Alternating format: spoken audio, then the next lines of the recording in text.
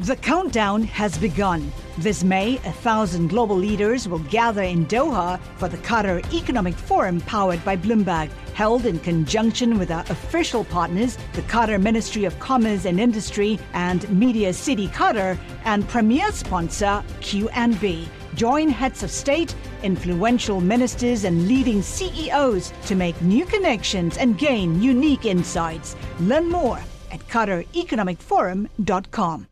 Now on Bloomberg 99.1. With divided government, what are the political realities? The president is increasingly frustrated. I want to try to cut through the noise. Politically, this is devastating. Sound On with Kevin Cirilli. The insiders, the influencers, the insights. It is no secret that I care a lot about the consumers. There are real questions about big tech. We still have more leverage to use with the tariffs. I think we could do with a little less drama from the White House.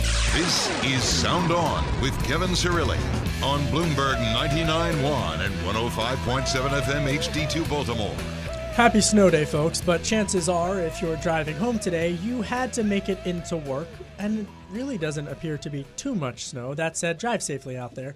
I'm Kevin Cirilli, Bloomberg Television and Radio Chief Washington Correspondent. We've got a great show for you today.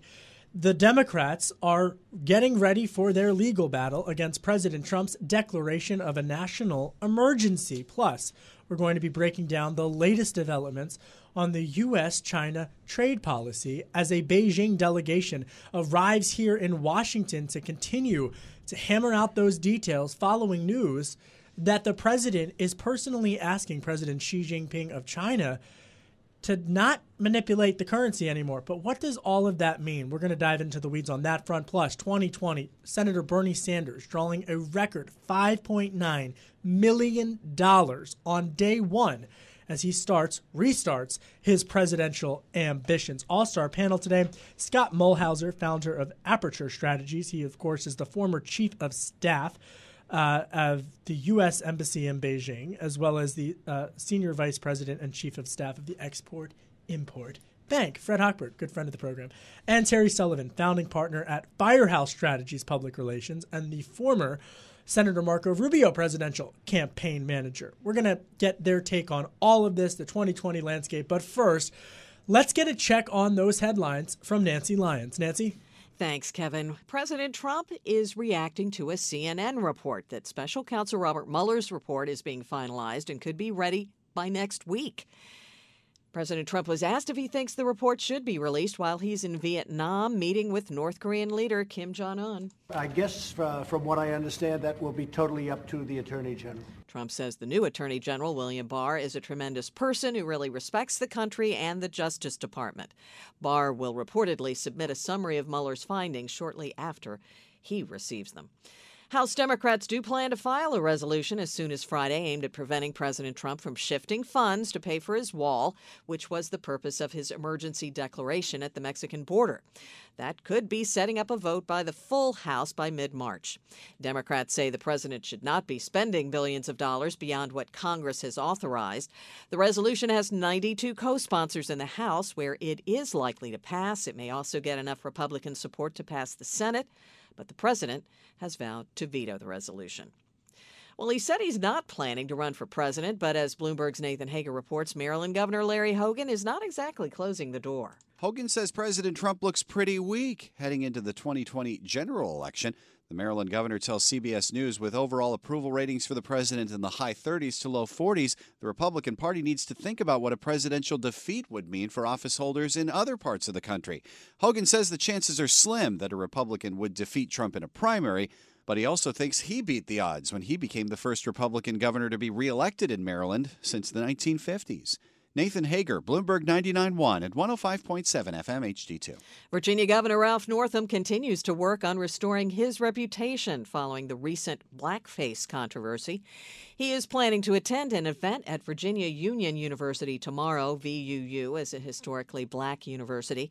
But a student leader at the school is asking the governor to stay away because tomorrow the school is slated to honor the Richmond 34. Those are students who were arrested in the 1960s for holding a sit-in at the whites-only counter at a local department store. No word on whether the governor has changed his plans. Time now for the Beltway Business Report. Here is Bloomberg's Larry Kofsky. Nancy stocks finished with modest gains. Minutes from last month's Fed policy meeting failed to move the market. The Dow Jones Industrial Average climbed 63. The S&P 500 added 4. The Nasdaq Composite rose 2 points. Federal Reserve officials were uncertain at their meeting last month about whether they would raise interest rates again this year. Minutes from the meeting elaborated on the Fed's message, in which it said it would be patient. Samsung has unveiled its latest smartphone lineup. It includes a phone with a foldable screen that'll take a whole lot of folding money to buy. The Samsung Galaxy Fold will cost nearly $2,000 when it hits the market in April. Microsoft says it's uncovered cyber attacks by hackers linked to Russia targeting European think tanks. It says the organizations were hit with hacks originating from a group called Strontium, which Microsoft says is associated with the Kremlin. The Bloomberg 99.1 Washington, D.C. area stock index gained 0.8%. You're up to date on business from the Beltway to Baltimore. I'm Larry Kofsky. This is Bloomberg 99.1 and 105.7 FM HD2. Thanks, Larry. Global News 24 hours a day on air and at TikTok, on Twitter, powered by more than 2,700 journalists and analysts in more than 120 countries. I'm Nancy Lyons. Now back to you, Kevin. Thank you, Nancy. Welcome back, folks. This late-breaking CNN report that Bob Mueller's investigation could end as early as next week. What a week that would be if this CNN report is accurate. It's reporting that, quote, Attorney General Bill Barr is preparing to announce as early as next week the completion of Special Counsel Robert Mueller's Russia investigations, with plans for Barr to submit to Congress soon after a summary of Mueller's confidential report. This is according to CNN's reporting with people familiar with the plans. Remember, folks, President Trump is set to be in Hanoi, Vietnam next week, negotiating a denuclearization treaty with North Korea dictator Kim Jong-un. As the world turns, my panel with me for the hour to weigh in on this late-breaking CNN breaking news story: Scott Mulhauser, founder of Aperture Strategies and a senior Democratic strategist; another senior Republican strategist, Terry Sullivan. He's founding partner at Firehouse Strategies Public Relations and former Senator Marco Rubio presidential campaign manager. Okay, Scott, I'm going to Vietnam next week, and it looks like there might be a bombshell breaking back here. A figurative bombshell. Figurative, yes. I don't like to joke about nuke talks, but go ahead, Scott. No, it could be quite a week. If you're President Trump, you're going to have to potentially live a bifurcated life where you're attempting to both cut a deal with in the throes of some tense conversation with the North Koreans, while also keeping an eye on intense scrutiny back home. But Terry, this is almost in a way the genius of it, is because he can present himself as having a serious type of conversation on the global stage, while his attorney general is submitting a summary report, not the full investigation. They planted that seed a while ago, that they don't want to have the full investigation made public. In a way, it could work out in his favor, you being an operative spin. Yeah, look, I think that you both make valid points, except for neither one of them have anything to do with Trump, which is he thrives on chaos. And the solution for him to chaos is more chaos. The only thing more chaotic than a debate with, talks with Kim Jong-un is release the Mueller report. And so it'll feed off each other, and this plays into his one strength, which is cutting through the chaos. So I think it's a real advantage for him because it mixes everything up. Except if he can't land the deal with North Koreans, then he's flailing abroad and he's flailing back home. Yeah, but look, 47% of Americans are going to say he did an amazing job and deserves the Nobel Peace Prize for landing the deal, and 47% are going to say he's an awful traitor and never landed the deal and he's lying, and that's just how it works now. Terry Sullivan, senior Republican strategist, Scott Mulhauser, senior Democratic strategist, my guest with me for the hour. We're talking about this late-breaking CNN report that Attorney General Bill Barr is planning, or at least preparing, to release a summary of the Mueller investigation to Congress as early as next week. They're citing 3 unidentified sources. President Trump set to be in Vietnam with North Korea leader Kim Jong-un. Scott, you've got deep experience in the international world, particularly on the North Korea front. You mentioned you mentioned how President Trump is going to be negotiating with Kim Jong-un. What does he need? What does America need from a policy standpoint to happen when Air Force One returns from Hanoi? Look, the president is betting big that he can get the North Koreans to denuclearize.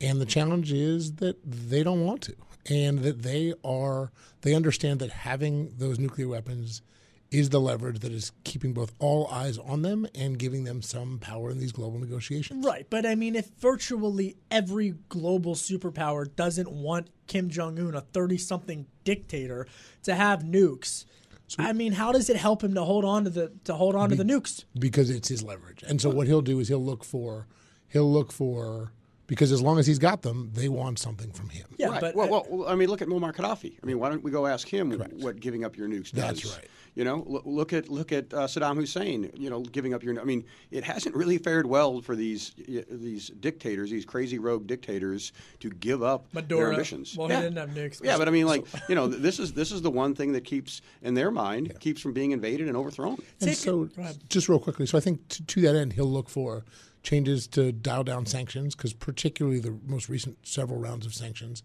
have hit them hard, and I think he'll look for changes in the security treaties with the South Koreans. We're going to have special coverage of that Vietnam summit with Kim Jong-un next week. I'll be reporting from Hanoi. We will broadcast from Hanoi. Good morning, Vietnam. I'm going to say that. Sorry, I can't help myself sometimes. I did get a laugh from the panel, though, so maybe if you're listening, you also laughed along. But no laughing matter is these denuclearization talks.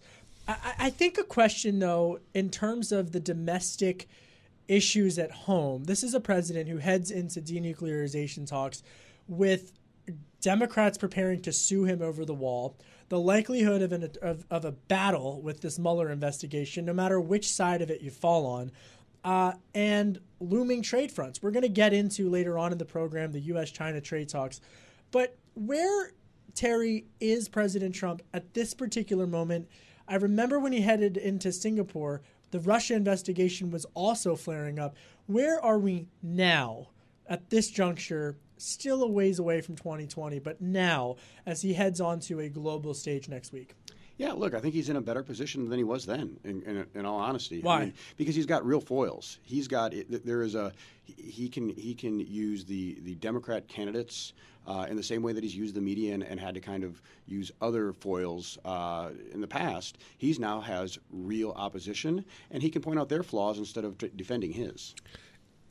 While he does have real opponents, so far he seems to be 0 for 2, and every time he goes up against Pelosi or others, they seem to win. I mean, he backed down on the State of the Union shutdown, State of the Union stare down. He backed down on the shutdown stare down. And I think the Chinese, for example, could look at that and say, okay, every time he's painted in a corner, he loses. So he may have opponents, but so far he doesn't seem to be winning. All right, coming up, we're going to talk more about the U.S.-China trade talk. Scott Mulhauser, Democratic strategist. Terry Sullivan, Republican strategist. You know what I remember about that Singapore summit and what I'm like very much eager to see if it happens again? Watching those bodyguards from Kim Jong-un with the cars running up outside of like this famous hotel in Singapore. He was going to a nightclub. I kid you not. There I am in like the gaggle of reporters, and I see Kim Jong-un's bodyguards sprinting towards this like high rise in Singapore, and I'm like, oh my gosh, everyone talks about, you know, like his hair. I will never forget seeing Kim Jong-un in the flesh. And it's going to be interesting to see the political fallout next week in Hanoi. Remember, folks, you can download the Sound On podcast on Apple iTunes, at Bloomberg.com, or by downloading the Bloomberg Business app. Get that app. It has everything, all things markets, news, and whatnot. You can also find us on radio.com and the iHeart Radio. I'm Kevin Cirilli. You're listening to Bloomberg 99.1. You're listening to Sound On with Kevin Cirilli on Bloomberg 99.1 and 105.7 FM HD2 Baltimore. Welcome back, folks. Happy snow day, but chances are if you're driving, you didn't have one. Neither did I. really kind of a slow news day with some late-breaking developments, especially on this CNN report that Attorney General Bill Barr is maybe preparing next week to submit a summary of Bob Mueller's investigation to Congress. Could be interesting considering President Trump will be in Vietnam negotiating with North Korea dictator Kim Jong-un. Meanwhile, on the economic policy front, the Fed minutes showed that officials are unsure of the need for rate hikes in 2019. They are widely favoring ending the runoff of the central bank's balance sheets this year, but they did, according to the minutes, express some uncertainty over whether or not they would raise interest rates again in 2019. So you've got the central bank happening in one eco area, and then, of course, the other economic market moving development this week is what's going on between the U.S. and China, particularly following reports that the U.S. is trying to pressure China to back off of manipulating their currency. All of this comes as Chinese officials are here negotiating with the traders. I love this nickname that President Trump gave these people, the traders, he's calling them. Treasury Secretary Steven Mnuchin, as well as U.S. Trade Representative Bob Lighthizer. They're negotiating with Chinese Vice Premier Liu He this week, and everybody wants to know when President Trump and President Xi Jinping of China are going to negotiate. Likely going to be in the spring, simply because of all of the geopolitical fronts. We got word earlier today and this morning that President Trump is going to be meeting in Japan with some Japanese officials. So that will be in the spring. So it's looking like spring maybe. There's been floating that it could happen down Mar-a-Lago, but we'll have to wait and see. Scott Mulhauser, Democratic strategist, also very much familiar with China-U.S. trade relations, given your background. And like every good restaurant in Washington. Including some Chinese restaurants to weave those threads together. What is it? Let's weave it. What is the best Chinese restaurant in Washington, D.C.? So I just took a couple reporters to Panda Gourmet, which is... I know. Thanks for the invite, Scott. Appreciate it. I mean, they invited me. I was good. Oh, okay. You're welcome. Next, if you call, you know where to find me. Yeah. But it is, for those that don't know, when the Chinese brought over an array of workers to build their own embassy, they kept them all at a day's inn to write off New York Avenue in Bladensburg, coming in from New York. And in the sort of main part of the motel, they built a pretty authentic Shanxi restaurant with some pretty solid dumplings and some pretty good food. Terry Sullivan, founding partner at Firehouse Strategies, Public Relations, and a Republican strategist. You've also worked on like 100 campaigns or something. Yeah, something like that. How do you even? That's a lot of campaigns. What's the best Chinese restaurant? Do you like Chinese food? Yeah, I love Chinese food. That's a tough call. I don't think I can name like a Chinese restaurant. So let's talk trade. U.S.-China trade relations. I mean, where do we stand right now, Terry? Look, I think that this could be the greatest threat to the Trump presidency right now. Really? Yeah, because... Not Bob Mueller. Not Bob Mueller. Look, because the Mueller report is going to be a Rorschach test on what people want to see. Everybody's going to declare victory when the report comes out.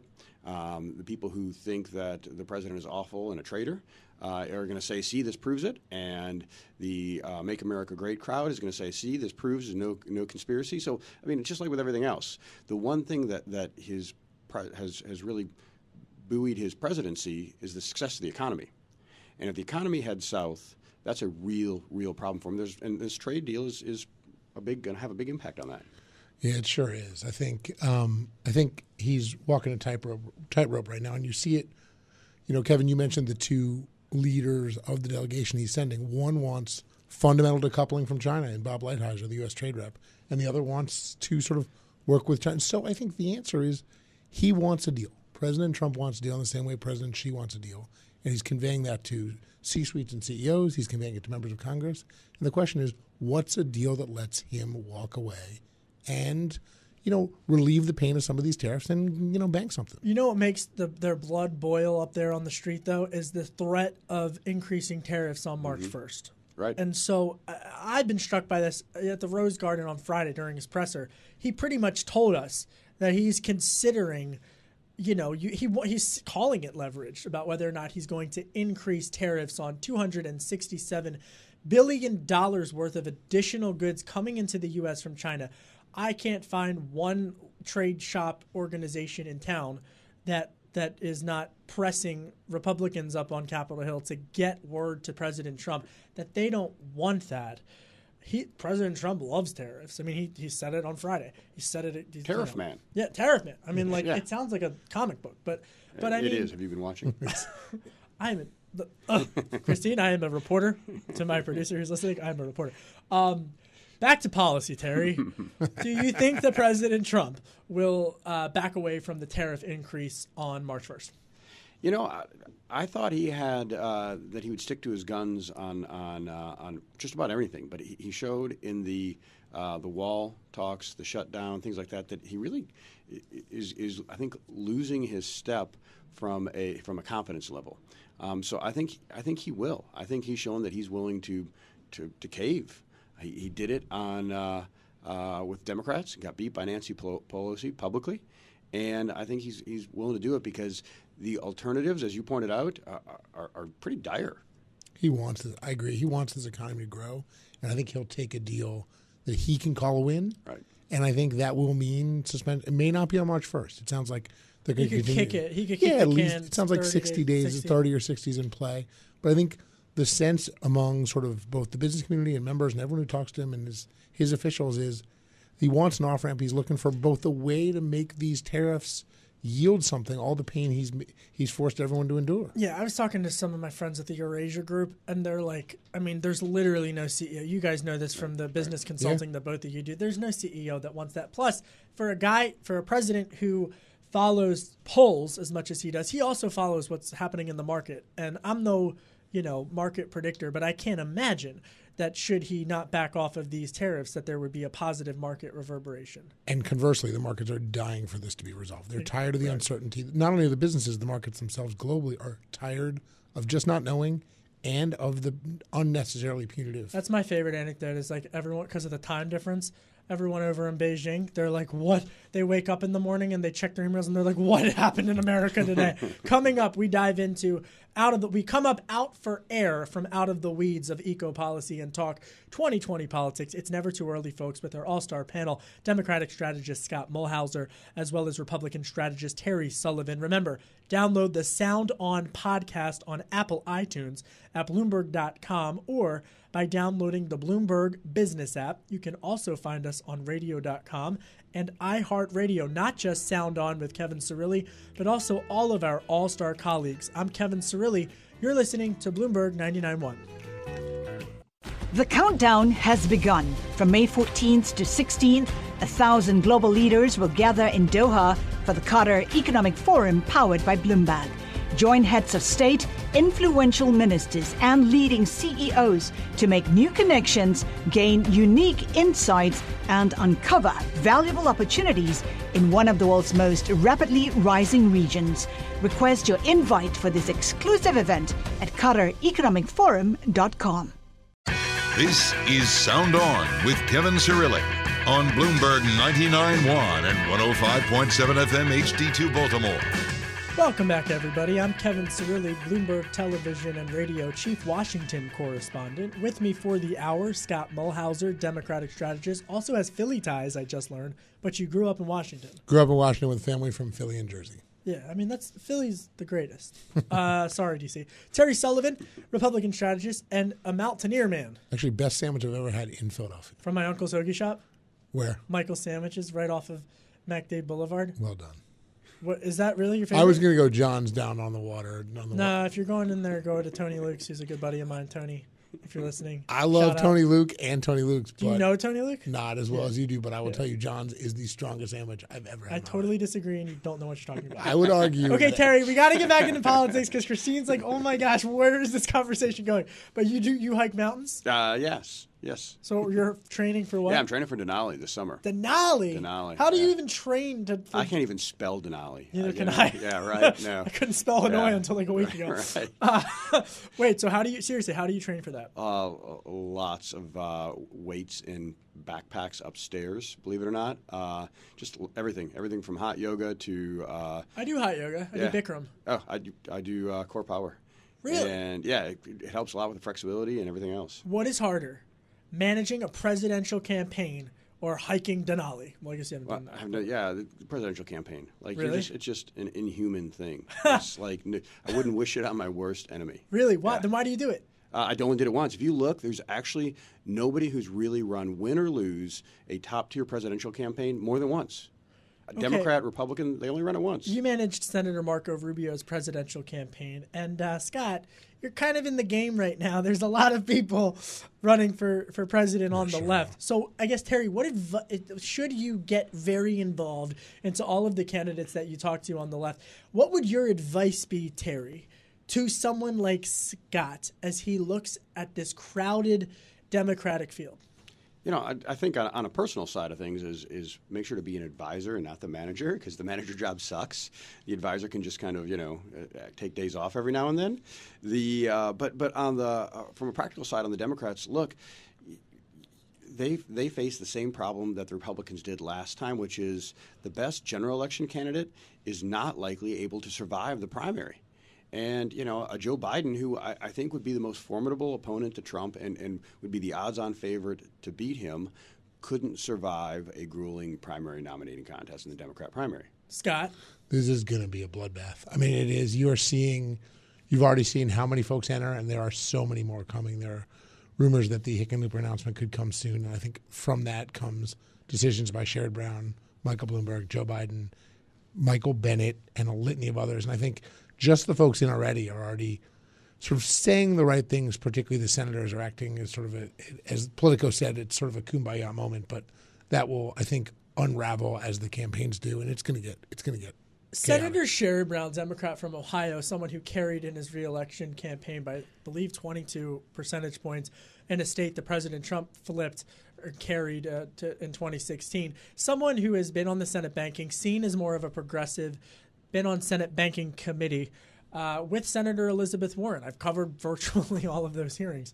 And to me, he strikes me as someone who could be a bit of a dark horse in all of this, especially maybe he can marry sort of the more Klobuchar-esque type of policy with the Sanders policy. And Senator Bernie Sanders, $5.9 million this senator on his reelect. I mean, Scott, there's really no way to read that number. I don't care what you think of him as an individual, Senator Sanders, but there's really no way to read that as to say that the left base is fired up. It'll be interesting to see if that Bernie Sanders momentum continues without Hillary Clinton as sort of a foil. It'll be fascinating to watch. On your Brown point, it's a good one, and I think he and Biden and other sort of populist candidates, Steve Bullock, who've won in red states or in Rust Belt areas, I think will have a resonance. The question will be, how will they do in the primary? Is it smart to just make Trump the foil in the Democratic primary? Because from talking with folks, I think that there are people out there in the left circle, Justice Democrat circles, who are frustrated with establishment Democrats and the future of the Democratic Party. And I guess, is it smart in the primary to just make it about Trump? But you just said it was going to be a bloodbath. It is going to be a bloodbath. And I think what these guys have to do is both train an eye on Trump and pick their fights. I mean, we talked a little bit on the front end about this emergency shutdown and whether it's healthcare and other things. Find the fights that resonate with folks. Don't pick them all. Don't attempt to land every punch. And it's got to be about both taking on Trump, but also your own vision for how to do this. Yeah, but it also has to be about taking on the other candidates. And, look, Marco caught the most flack at any point in time in any debate in New Hampshire for trying to make Obama the target of the debate. And Christie attacked him and went after him for, you're just on talking points. Why won't you engage? You're just attacking Obama. So I think there is a real danger for not engaging each other. What voters tend to want now is someone they see as strong, someone they see that can stand up to the opponent. And in this case, they're going to see the opponent as Trump. So it's not just taking on Trump. it's taking on other Democrats. And I mean, the amount of oppo that these Dems have dropped on each other so early, I mean, has been phenomenal. As someone who spent 20 years running campaigns, it's pretty impressive to see the amount of oppo research that's getting dumped on announcement days. All right, coming up, we're going to go behind the scenes on what that means for an oppo dump by the two gentlemen who know a thing or two about opposition research. Scott Mulhauser, Democratic strategist, Terry Sullivan, Republican strategist. Remember, download the Sound On podcast on iTunes or at Bloomberg.com, or by getting the Bloomberg Business app. Check out the Sound On radio show as well as all of our other content on radio.com as well as iHeartRadio. I'm Kevin Cirilli. You're listening to Bloomberg 99.1.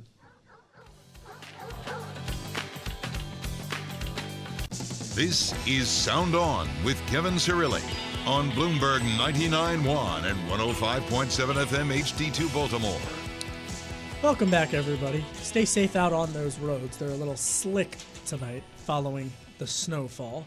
We are talking about everything out of Washington today, the U.S.-China trade talks, the CNN report, which, of course, just broke within the last couple of hours that Attorney General William Barr might release a summary of Bob Mueller's investigation to Congress next week.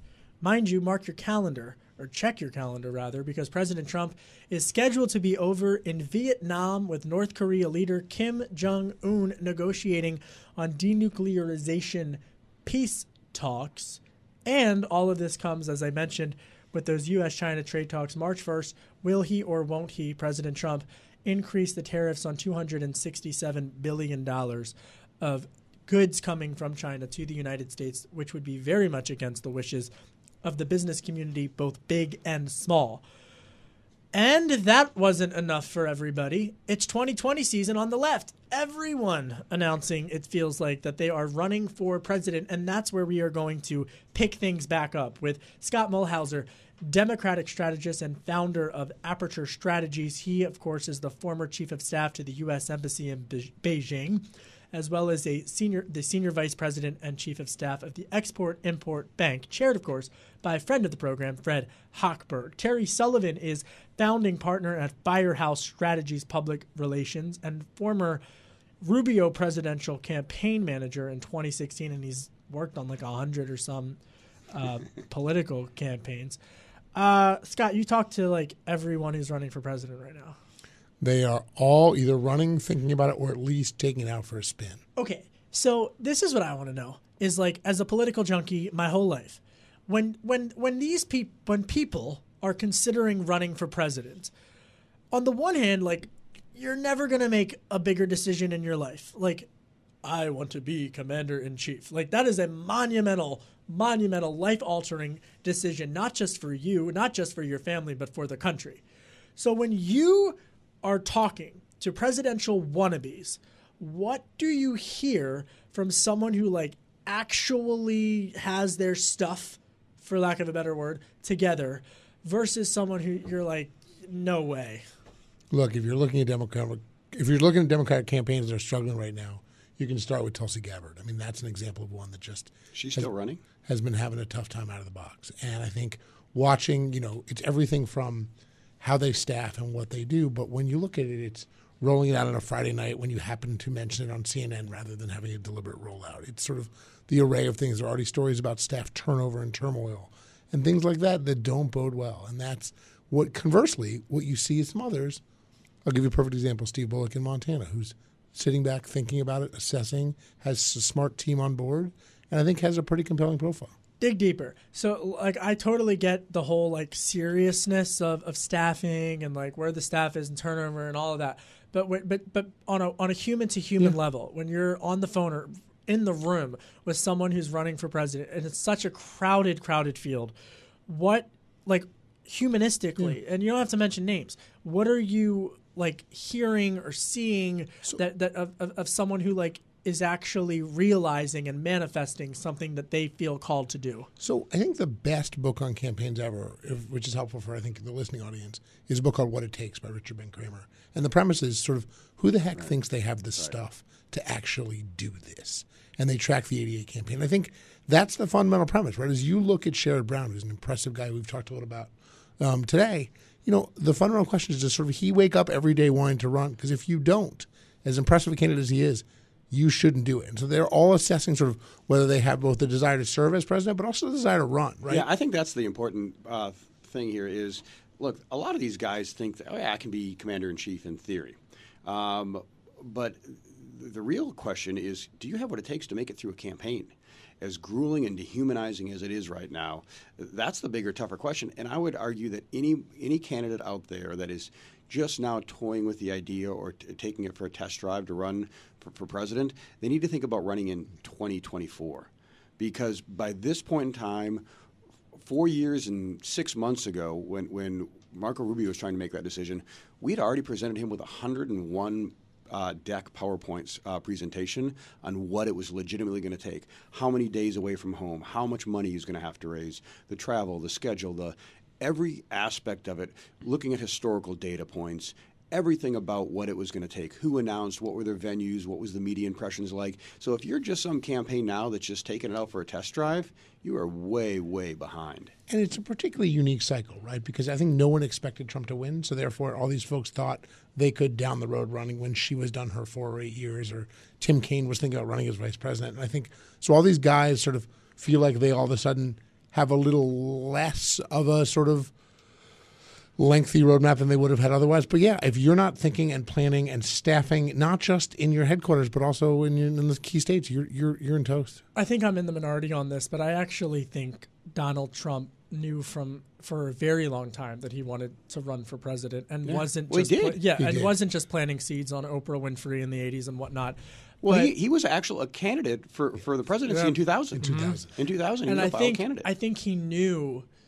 I think and it takes it's hard to articulate, which is a poor for a host of a radio show to say, but he knew that he needed to craft himself as an outsider, and that is a political savviness that I think he possessed that sometimes we in the media lose track of, but.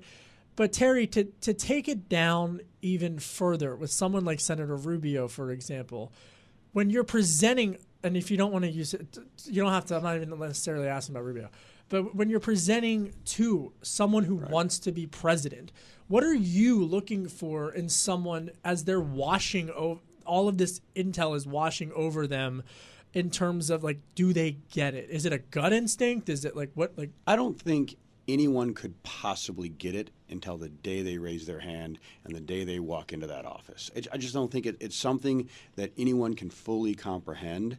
And you look at how the office changes people. I don't think anybody from George W. Bush to Bill Clinton or Barack Obama really fully understood what it was going to be like until they were in there. Can a humble person run for president? No.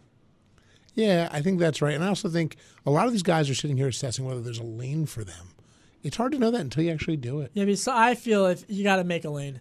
Make a lane.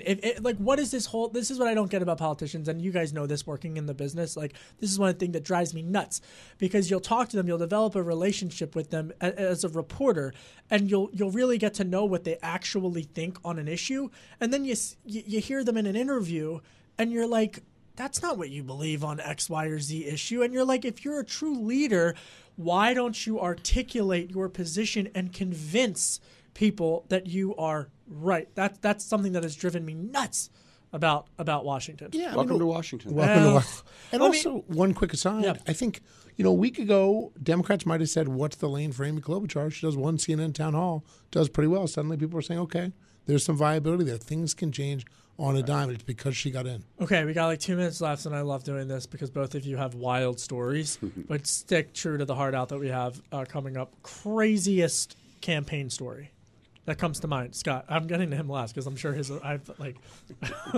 could do a whole episode of that. Go ahead.